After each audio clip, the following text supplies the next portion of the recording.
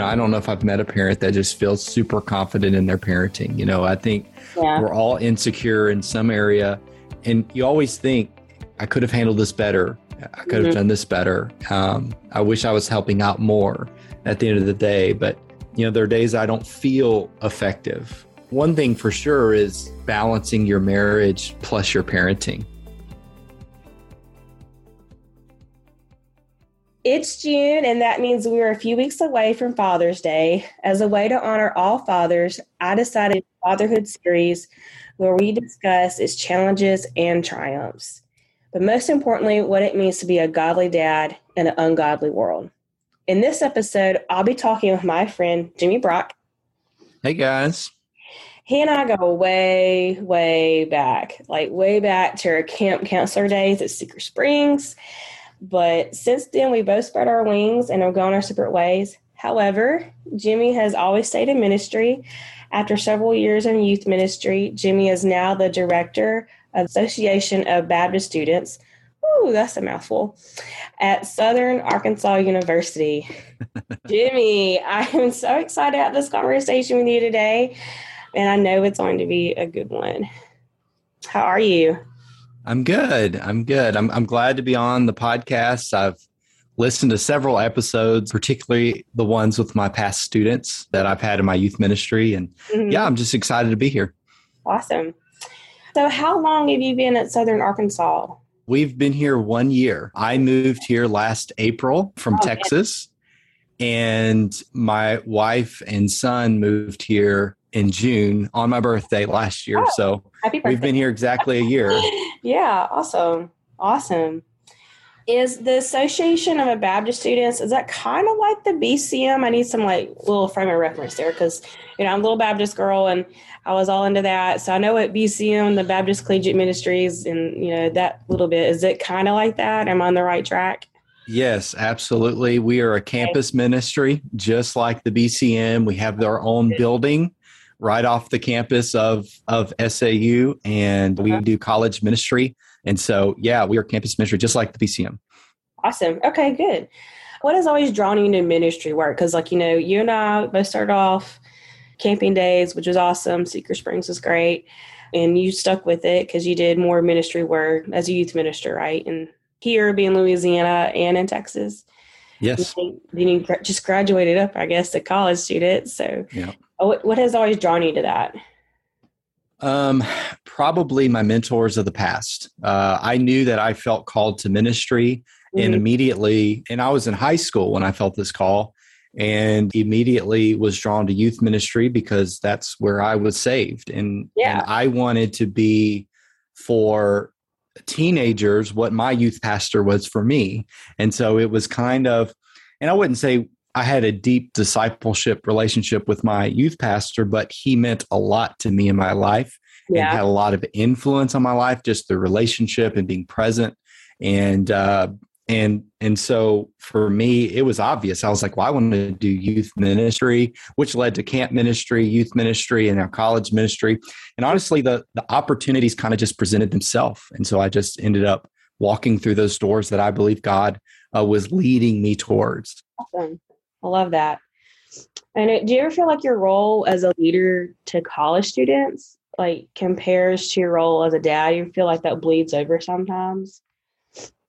Yeah, I think it does, although I don't see it that way all the time. But as a minister, as a college minister, youth minister, you're a shepherd, right? You're leading students. You have deep discipleship type relationships with them. You have those teachable moments with them. You give them guidance and have meaningful conversations. And I think certainly that should apply first and foremost to the home with your own kids. And so for me as a dad, my kids are real young, and we haven't, had a ton of just discipleship, deep deep conversations, but it certainly applies. That's my first shepherding role is in my family and then in my ministry. Yeah. So let's tell us about your kids. How many do you have? I know you got some boys, and what are their ages and names? Tell us all about them. Yeah. So I have two boys, Titus and Josiah. Titus is 2 years old and Josiah is 8 months old. And so Yeah, it's It's a little young for those real deep, shepherding conversations. That's right. We love talking systematic theology, okay, in our house. Yeah, But no, yeah, they're real young. There's always activity happening in my house. I feel that. My boy is Asher. He is 17, almost 18 months and very active. Yes, yes. Not a lot of room to sit around. So was fatherhood something that you always look forward to? Yes. When I got married, I looked forward to that next chapter of becoming a father. But of course, for the first few years of marriage, I wanted to enjoy the marriage part, right? Yeah. And so I've always wanted to be a father, but I was nervous because I was never a kid person growing up. Yeah. But, your kid is different than other people's kids. So like I never wanted to babysit. I was always real shy about working camp ministry. I didn't want to work with the littles. Like I didn't really want to work with the smallest kids. I always wanted to work with the oldest ones. So that made me nervous. Like, okay, I'm not a kid person, but when it comes to your kid, like that's so different. And I really have enjoyed being a father. Awesome. And you're very true. Because even for me, I feel like it's my time to do my time in nursery, Yes. I'm like, well, it's my turn, It's not really my favorite thing, but I'm like, well, everyone has to do their time. And since my child is of this age, and it is awkward because I'm like, it's different. I mean, I can wipe my child's booty 100 times. Yes. Someone else's booty, I don't know. It's a little different. So I feel you. I get that, but I'm glad you're enjoying it now. Mm-hmm. So before you were a dad, though, did you have any thoughts about what it would be like? Did any of those thoughts change for you? Yeah, I, of course, thought it was going to be stressful, tiring, which it was. And I thought it would be difficult, very, very difficult. And it is. But again, going back to that father-son connection, that's the one thing that I didn't account for. I was nervous about watching my own kids. Lana and I, we've even fostered some kids. Yeah. And that was very difficult and that was hard. And a lot of times, to be honest, it felt like we were babysitting and I was nervous with my own kid. But you have to factor in that parental child connection. Me and my sons immediately had a connection and it's different, And so though it is stressful and very difficult, it's very worth it and rewarding. Those rewarding moments outweigh the stress every day. Those special bonds, that you have with your own kids, that outweighs the difficulties every time. And it keeps you going, it keeps you motivated. And again, it's just such a blast to work with your own kids. It is. So what are some of the challenging parts for you for fatherhood? I would say the tantrums, the screaming fits with your kids, the crying in the middle of the night. You have toys all over your house. And then, of course, when it comes to discipline, when you have to discipline your own child, that's very difficult. When my kids throw a fit in Walmart, we're trying to get groceries.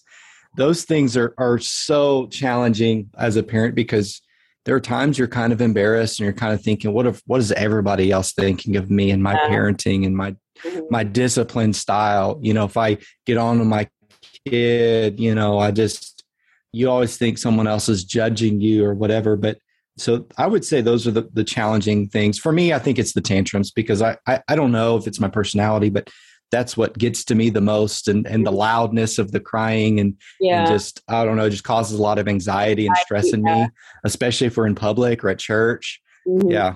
Because you feel forced to make this immediate response, but then you're like, wait, what response should I give? Yeah. And there's not just one way of doing it or one way of handling a certain situation. You have multiple options, but knowing the right one at the right time can be difficult. Yeah. Mm-hmm. And yes to all of that. Last night we had one of those cry all night sessions. With me, I've been a little under the weather, so I was like, Caleb, you have to go be the one to address that. I just can't tonight. And usually it's me. It's just easier for me. Caleb, when he's down, he's out when it comes to like sleep time. And it's just easier for me, so I don't mind. But last night I was like, I can't. You have to be the one. So, but it makes me wonder, do you and Lana, do y'all ever take turns when it comes to like the midnight cries?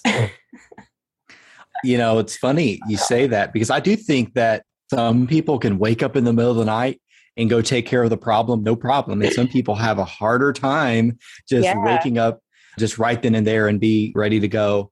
But usually, so both of our kids are sleep trained. So they sleep through the night. And that's been a huge blessing. Titus was much easier than Josiah. So it was mainly addressing it during those first few months. Yeah. And Lana usually would be the one to get up because, I mean, she was breastfeeding. And so it's like she was the one to take care. Yeah. Yeah. I know that sounds like a cop out for the dad, but like, what can I do? I don't have the milk. Yeah. So. Yeah. Well, for me, last night, Asher's teething. He almost has all his teeth. It was kind of crazy. So I'm pretty sure he needs some Orajel on his teeth. I don't think he got any last night, but I'm pretty sure that's why he was crying. Because you usually see through tonight. But, he has all right, but let's talk about those public displays of terribleness, like, the Walmart meltdowns. Like, what is, you're giving it as an example a minute ago, but what does happen? What do y'all do? Everyone is a little different. If we're in Walmart, a lot of times you have to just kind of let them cry it out, right? We've done that where we just kind of walk away because there's something that triggered that. And a lot of times we walked past the toys or something or the candy, something that he wanted. And sometimes you just have to walk away, and just let them cry it out and forget about it. Or maybe change the distract them. Yes. Put their mind on something else, ask them a question and get their mind off of it completely. Or like, hey, why don't you play with this or something like that? Or there's been times where I said, okay, you can have something, but you can only have one thing, right? And just let them get like this $1, snack or whatever it is. What I like to do particularly is just pick up my kid. Usually it's Titus, pick up Titus and just walk around with him and just talk with him, just hold him, talk with him and try to calm him down. Sometimes none of that works and you just have to take him to the car and your spouse has to finish the shopping, so. Yeah, tag team. That's when it comes to the teamwork. We are never at the grocery store with our kids alone. Like we're both there together to help each other out. Yeah, that's a good plan for sure. I'm going to tell this story because I think it's just because I'm surprised with myself. Like growing up, and I don't know, I'm just kind of always been, this about me, or maybe you don't, but like I've always been kind of like this really big rule follower, and like I don't know. So like opening food of any sort before I've actually purchased it. I just never would have done that before after. But because the thing is, I just knew, well, he's upset because he's hungry. It's 5 o'clock. He normally eats. So I would just open up the goldfish and give it to him. Or like now maybe you don't know this, but there's these certain little apple juice things are like singular. And I feel like I'm a criminal, Jimmy, because I'm like, I haven't bought this yet, but I've told myself it's okay because you are going to buy that. What's the difference between now and later? But it's taken a lot of mental work for me to be okay with that. Sure. But what pushed me to be okay was that, well, now my child's happy. So his needs are being met. It's not like he just wanted it. He's literally hungry. So I'm the exact same way. I would have never opened anything in Walmart. Like I don't want people looking at me or thinking we're stealing something. Yeah. And so look, but Lana's the opposite. She's like, open it up and give him the whole whatever and we'll pay for it. Well, I am now. So I'm there. That's the thing for me. But yeah. All right. So let's get back to our discipline talk. So with, we're trying to get, just yours and Lana's take on discipline in general. So what do y'all have a specific style y'all have that y'all like to lean on? I would say, like I said before, there's many options. You shouldn't just have one thing that you go to all the time. So I think that your discipline style should be quite fluid. Okay. It should be changeable and adaptable because every kid is different. And I know that what works for Titus may not work for Josiah and may not work for our kids that we may have later. And so I think you have to be adaptable and changeable in that and be willing to experiment with, let's try this with him. And if that's not quite working, let's move on to something else, but give it a fair shot of working. Yeah. So we've tried different things. We've tried the reward system. If you act good, you get a good reward. If you act bad, you get something negative, like you don't get dessert, or you don't get this snack, or you get this toy taken away, or whatever the case may be. Like you go to bed early. So like kind of a reward system. We've tried timeout, which seems to work really well because Titus does not like timeout at all. And so we'll pull up a chair and we make him sit in it. You're in timeout. He knows clearly you're in timeout. You're in trouble. And he's throwing his fit and he tries to get out of the chair. We put him back in the chair. We're very, focused on him. So we've done that, the timeout. We've tried raising our voice. Okay. Not screaming and yelling, but raising our voice to be very stern and serious with him. We do spank Titus. We didn't start that until later, more toward when he was 2. You can understand. So I'm not against spanking at all, but I will say this: I don't think it should be the only discipline that we go to, right? I think we should try other things. As a matter of fact, spanking is the last resort that I like to go to. The only discipline style I would say that I'm against would be an intimidation type discipline, right? Like I'm going to bully you or intimidate you or scare you, because at the end of the day, I don't want my kids to be scared of me, right? So that they obey, right? And that's a gospel issue. We don't obey Christ because we're scared of him. We obey him because we have a relationship with him. And so at the end of the day, you have to look at relationship over obedience, and you have to say, you know what? I'm not going to intimidate or bully. And I've seen this time and time again with kids, and it just creates fear in them. And so they're operating out of fear instead of out of love and respect and relationship.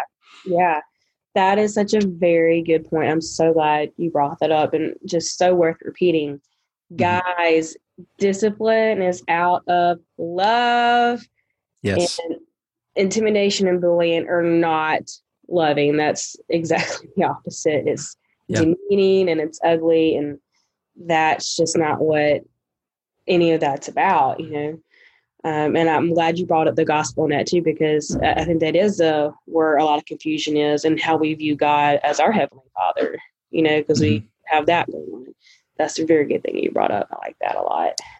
So, yeah, if I could, just right here, I just thought of this. I've heard the adage say that, let's say you get in a car wreck or something and you say, oh no, my dad's going to kill me, right? Yeah. Versus if you get in a car wreck and you say, hey, I've got to call my dad, he can help, right?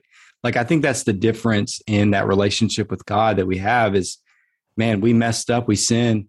It's not that our Father in heaven's going to kill us and that we're going to be in trouble or anything like that. It's that, oh man, I've messed up. I need to go to my Heavenly Father who is faithful to me and going to forgive. And so I think that's the difference, and that goes to parenting. Yeah, it does. Is there anything you feel like you could be better at? Everything, every day. I feel like, man, I wish I was better at this. And I think a lot of parents probably struggle with this. I don't know if I've met a parent that just feels super confident in their parenting. I think we're all insecure in some area, and you always think, I could have handled this better. I could have done this better. I wish I was helping out more at the end of the day. But, there are days I don't feel effective. One thing for sure is balancing your marriage plus your parenting, right? Yeah. I always want to be better at that, because there are most days that the parenting part takes all of your attention, and then you're kind of losing sight of the marriage part. And so balancing that out, I certainly feel like I could do that better. Yeah.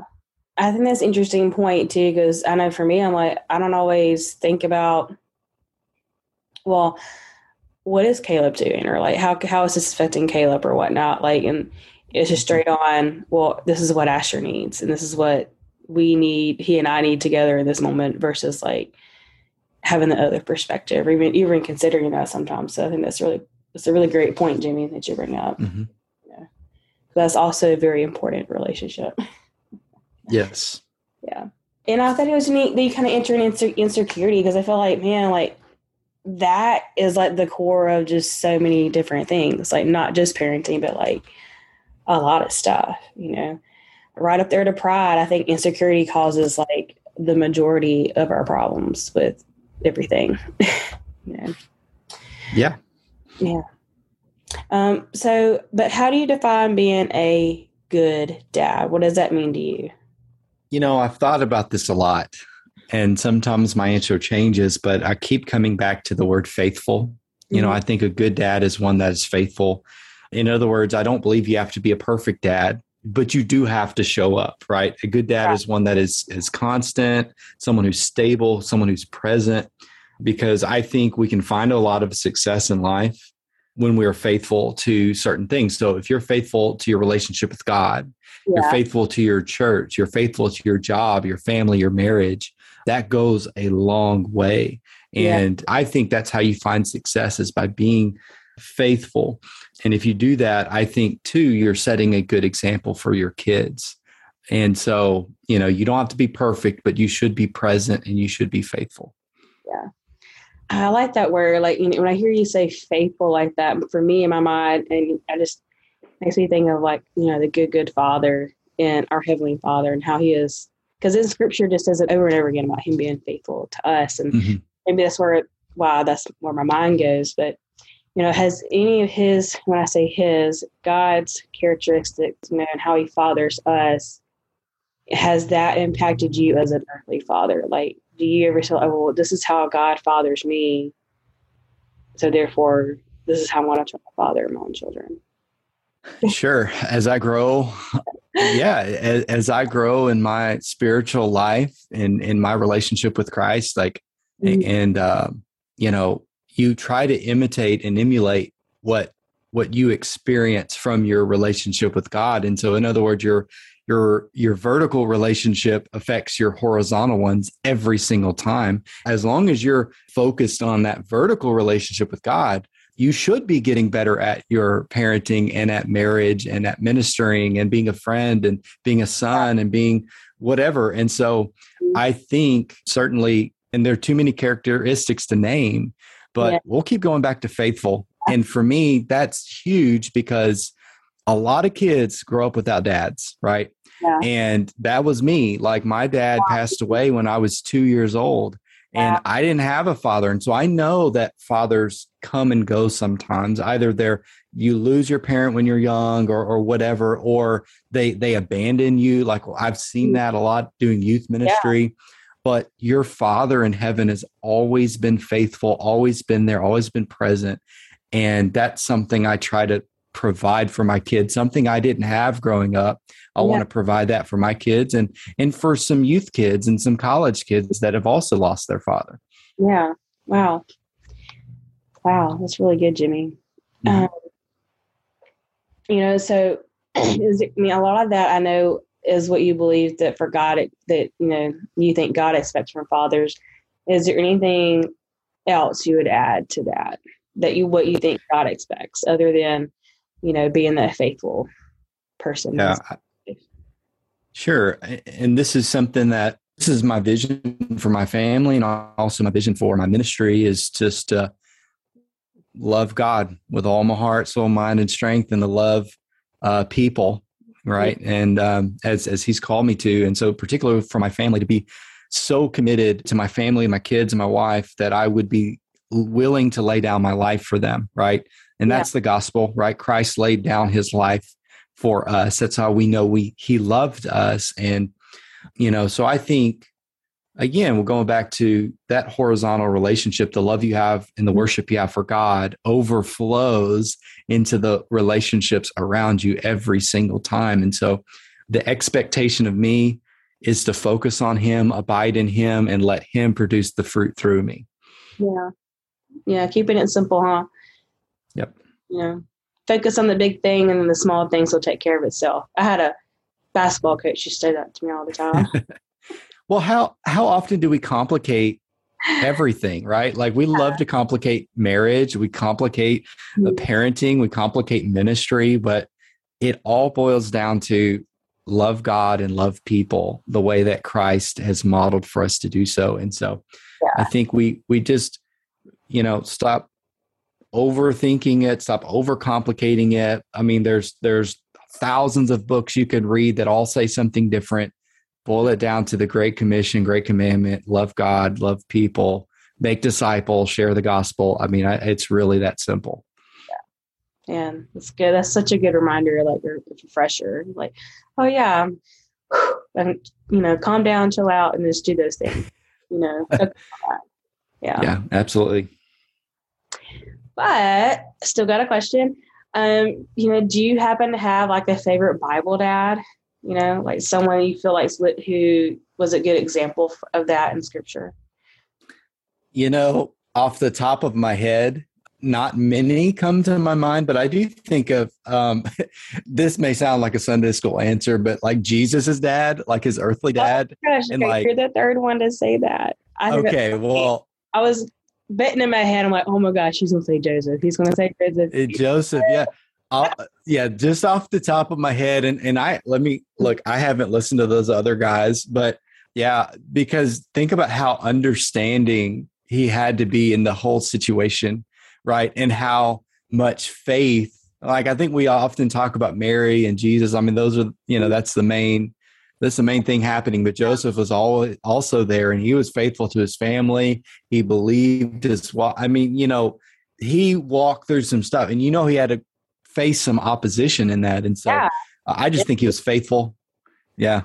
Well, that's awesome. That's 3 for Joseph right now. I think that's hilarious. For me, it's funny. I'm like, oh my gosh. And each one of y'all had different reasons, like for like admiring Joseph. I think that's really cool.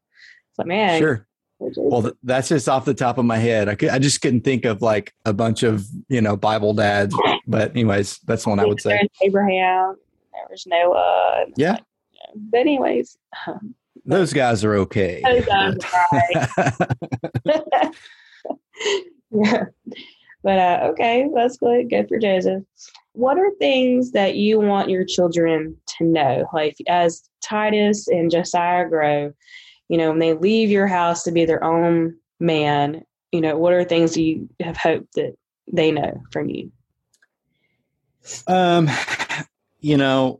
First of all, the gospel, right? As they grow up, I want them to see the love that I have for God and how the gospel's changed me. So the gospel in this, that God loves them, right? Like I want them to grow up with the worldview, knowing that there is a God and that God loves them and Christ died for their sins so that they can be saved and have a relationship with him. Not only do I want them to know that God loves them, I want them to know that I love them, regardless of what lifestyle or belief they choose to, because eventually, look, my faith is my faith. It's not going to be my kids' faith, even though I'm going to try my hardest to pass down my faith and disciple my kids, put them in places to hear the gospel. Eventually, it's got to be their belief. It's got to be their choice, their decision to follow Christ. And so regardless if they become a Christian or not, or an atheist, or choose whatever lifestyle that may contradict what we believe, I want them to know that I love them no matter what.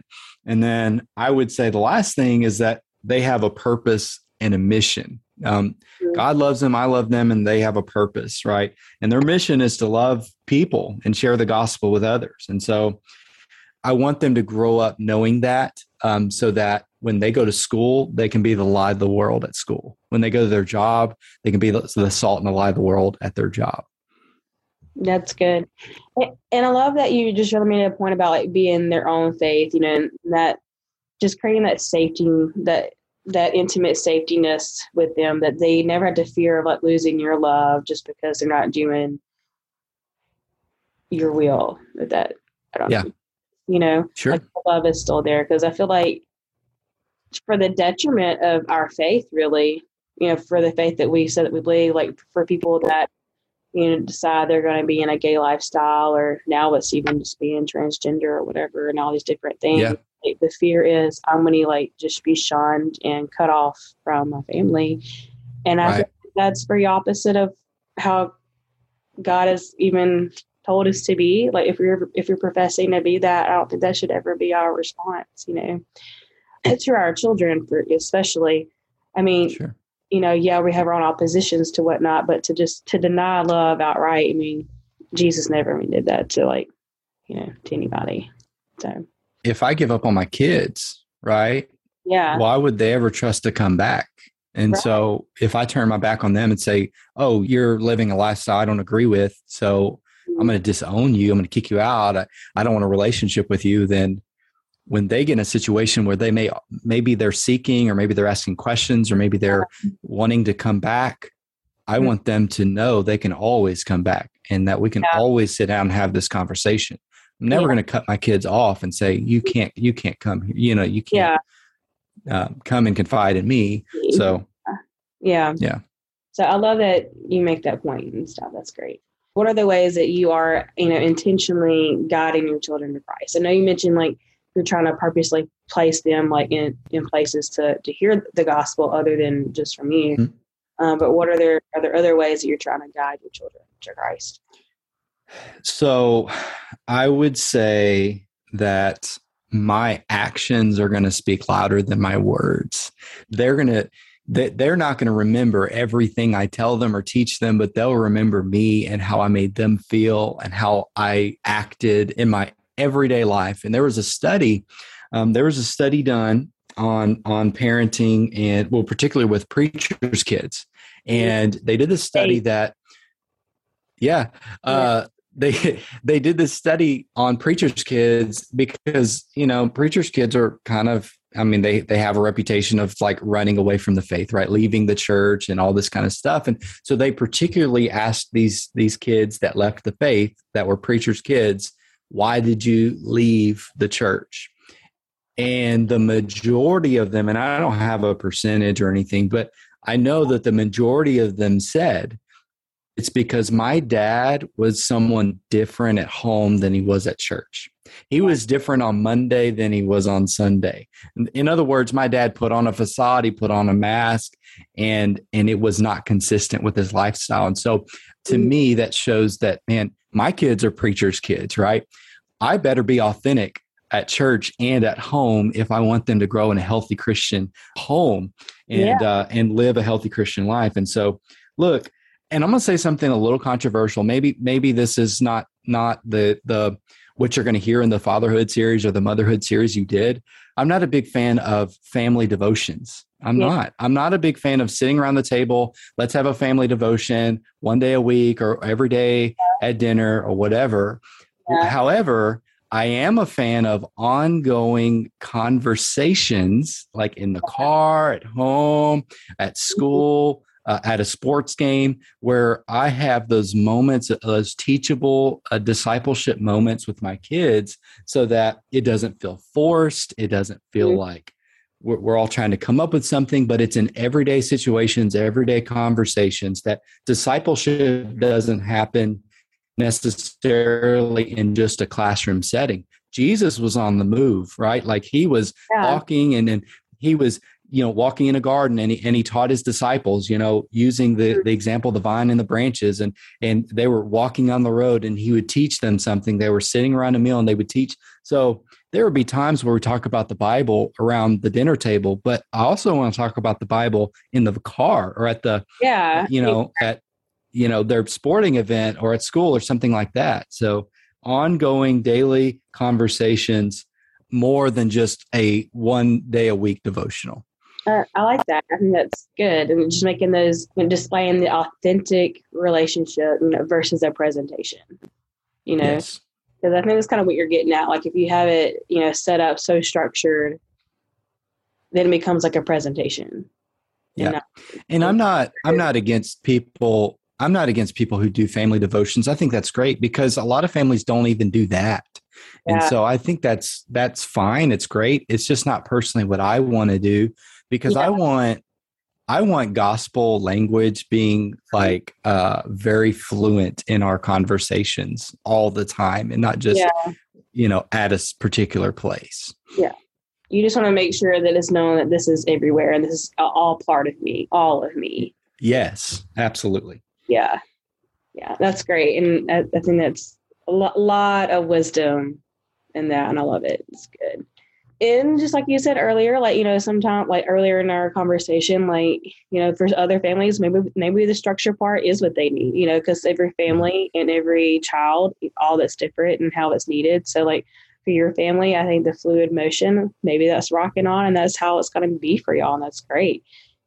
Other families, maybe it's needed to have, hey, we're so busy and we're not together, like on the same page with each other that we need a timeout moment. So we're just to say, hey, let's recognize what's important to us, or try to refocus. So, yeah. Yep. On to my next question though. what role does, big church worship? Sometimes I have to pause, like, wait, what is it actually called? Because if you grow up in church forever, you just always call it big church. Yeah. But it's just called the worship service or the service. Sure. Something. But what role does that play, along with children's ministry and youth ministry and all that, what are those ministries? How does that work in with parenting for you? Yeah.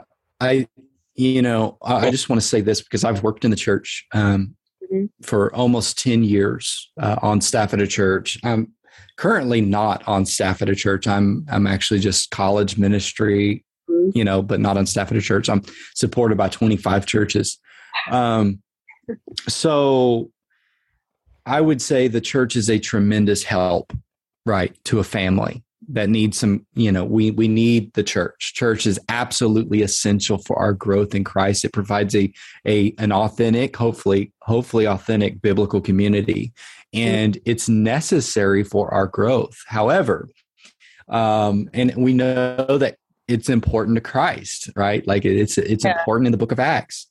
We need the church. Absolutely. However, I think a lot of parents say, you know what, I'm not good at the Bible thing or teaching my kids the gospel or discipleship or family devotion. So I'm just going to rely on the church to help my kids grow. I just think that is, as parents, we need to take responsibility of discipling our own kids. And, and I think the church is there as a help and as a resource. And, parents spend much more time with their kids than the church ministers do. I get teenagers. I would get teenagers a couple, 2, 3, 4 hours a week, but they're with their parents for a lot longer than that. And so I think maybe the church needs to do a better job at equipping the parents to be the main disciple makers in their kids' life. It's funny you say that, Jimmy, because I did go to seminary for a little bit. And one of the reasons, there's more, that's a whole nother podcast conversation, but part of it was I was working at a church for the after school program they had. And so my boss was the children's minister, and it was a female. And I noticed, I'm like, well, children's ministry is more about equipping parents. And I noticed that. And for me, and especially in the time of my life, I like children, I liked kids, and but Sunday school teachers don't get paid. That's a layman job. That's a volunteer job. That's right. And I was like, well, but at the same time, that was part of my wrestle was but a children's minister, they minister to the parents, and yuck, I don't want to do that with parents. But it's supposed to be. So Jennifer Mosty was at the time. So shout out to her. She did a good job at least showing me that, without even really showing me that. She didn't pull me aside or anything. I just noticed it because she was doing that well. But you're right. I feel like good ministry in a way should be about equipping parents. Making that focus versus, we're providing this for your kid, but most importantly, we're providing these resources for you guys. So, yeah. Yeah. It's funny you say that. This past Sunday, I actually preached on that. I preached and I told this congregation, I'm an interim pastor right now at a small church. And I told them, I said, the job of the minister is not to carry out all the roles and responsibilities of ministry. They're there to equip the saints for the work of ministry. And that includes the parent. We try to equip the saints to do the work of ministry, but the ministers themselves cannot carry out all of the ministry themselves. A saint is someone who's professing to be a follower of Christ. That's anybody that's a believer. And I think some people understand. Maybe they're too intimidated, or they don't consider themselves a part of that. But so every Christian has a ministry. Yeah, they do, and I think the biggest one is their family run. So yeah. I know the babies. Is Titus and Josiah are super young. Are there any specific scriptures that you're even attempting to try, or do you have anything planned? Maybe you want them to learn. I don't know. I'm always curious because I do have a plan, so I just want to know if anybody else is weird like me. But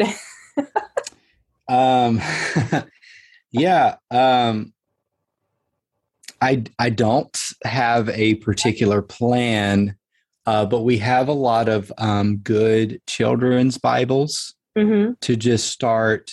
Titus is at an age where he's starting to appreciate the storytelling and appreciate shows and movies and can kind of start to repeat them. And so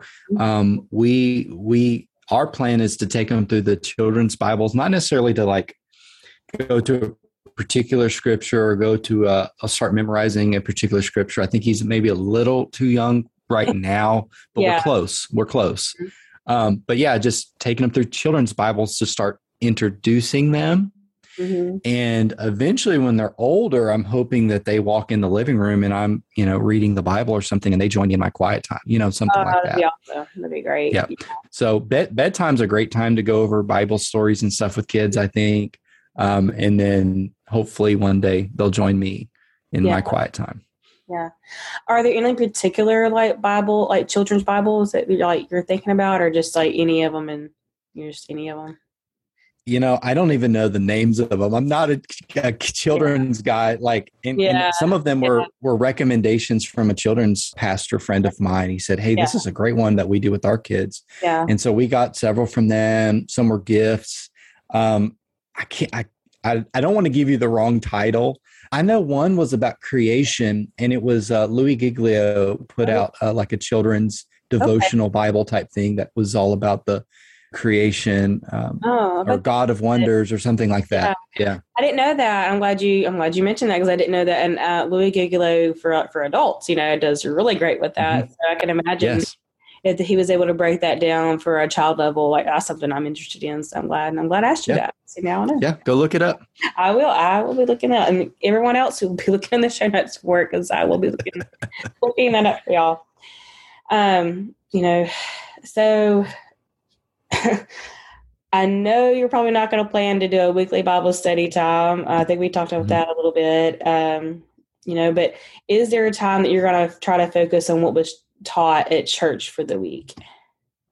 Yeah. And I would say this, I know my controversial statements from earlier, but we will have times where we sit down and discuss the Bible. At bedtime, there will be times at lunch, but you think about, so at my last church, we used to do this really cool thing where we would put questions in the bulletin that pertain to the sermon that we all listened to. And it was a discussion guide for lunch. And so you'd go home, you would take the questions with you, and you can discuss the scripture that was preached and some of the points that the pastor made, and just have a lunch on Sunday, just kind of recapping the sermon and make sure that everybody, did you understand what he was saying? Do you have any questions? What were the insights that you took from it? Any notes? And I love that idea. When you think about church, sometimes we are overloaded with information. In other words, you go to Sunday school and it's one lesson. You go to Sunday morning, it's another. Go to Sunday night, it's another. You go to Wednesday night, it's another. You go to a Thursday night Bible study and it's a different lesson. And sometimes we're overloaded with information that we don't have time to apply any of them. And so I love the idea of capitalizing on the Sunday morning sermon and doing a small group time with your family or something like that based on the sermon. And even like your Sunday school class could be based off of the sermon as well. Just taking that time to digest, and really, meditate on what that is. Yeah. Yes. Yeah. Good. It's good. That's good for big people too. Yes, absolutely. Not just our little people in our small families. Okay. So we're going to pivot a little bit away from the Jesus stuff. It's been good talk though. So for you, what is some of your, the favorite parts, of fatherhood for you? What are some things you enjoy the most? So I mentioned this at the beginning of our conversation, but I love that father-son connection, and I can't describe it. I can't, from the moment they were born, there was just this connection, and it was emotional, and I mean, it was, man, it took me off guard. I wasn't ready for it, but I love that father-son connection. I love when Titus wakes up in the morning and he calls for his dad or daddy, I love that. And, or like you're walking in the park or something and he holds my hand, we're walking or falls asleep on my shoulders. I love when we pray together before bed.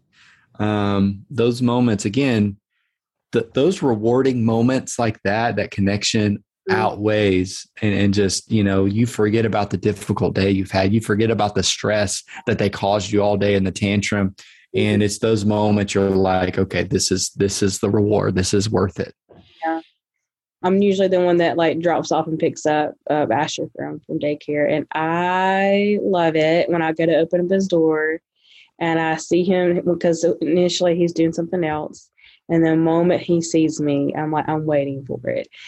He'll get up and run to me. And I love it. And I'm like, yes.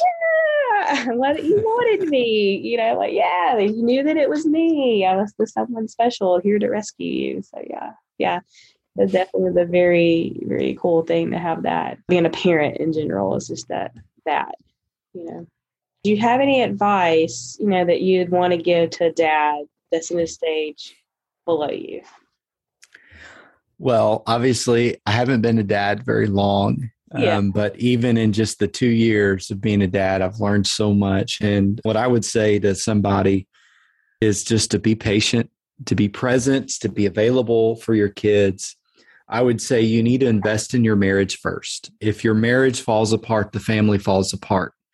And I think we have a problem in the church. We have a problem in our society and Christian parenting and just parenting in general, where we sometimes idolize our kids and they take that place of your marriage and you hold them, you have to focus on the marriage because, again, if the marriage falls apart, right, the family falls apart. And we see too much of that.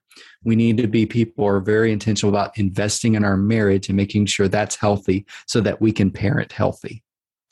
Wow, it's really good, Jimmy. And like, that's just very, very solid advice there. Being patient, present, and available. And, definitely some wise words to live by. But you mentioned marriage quite often in our conversation, which is unique. And I think it's pretty cool. Can you tell us more why that you feel it's so important? Sure. I've not been a parent very long, but I've witnessed parenting for a long time. I've seen other parents and I've learned a lot from a lot of godly couples and godly parents in my life. And I've seen students that were neglected and I've seen students that were idolized over, and so if you just pay attention, if you just pay attention to what's happening around you and you listen to the stories of when you're in ministry, you listen to stories of teenagers and children, you learn a lot. And of course, just being in the Word, you learn so much just being in the Word. But I think when Len and I both went into marriage, we talked about expectations. Mm-hmm. What do we expect out of this marriage? What do we expect about our parenting? Let's get on the same page with that.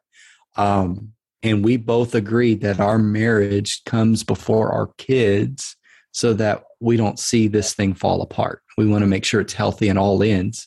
And again, your parenting is not going to be healthy if your marriage is not healthy. And your kids are looking to you, both the mom and the dad, to grow and to emulate and to learn. And if mom is not healthy or if dad's not healthy, then the kids are going to get a false, they're not going to have that example they need.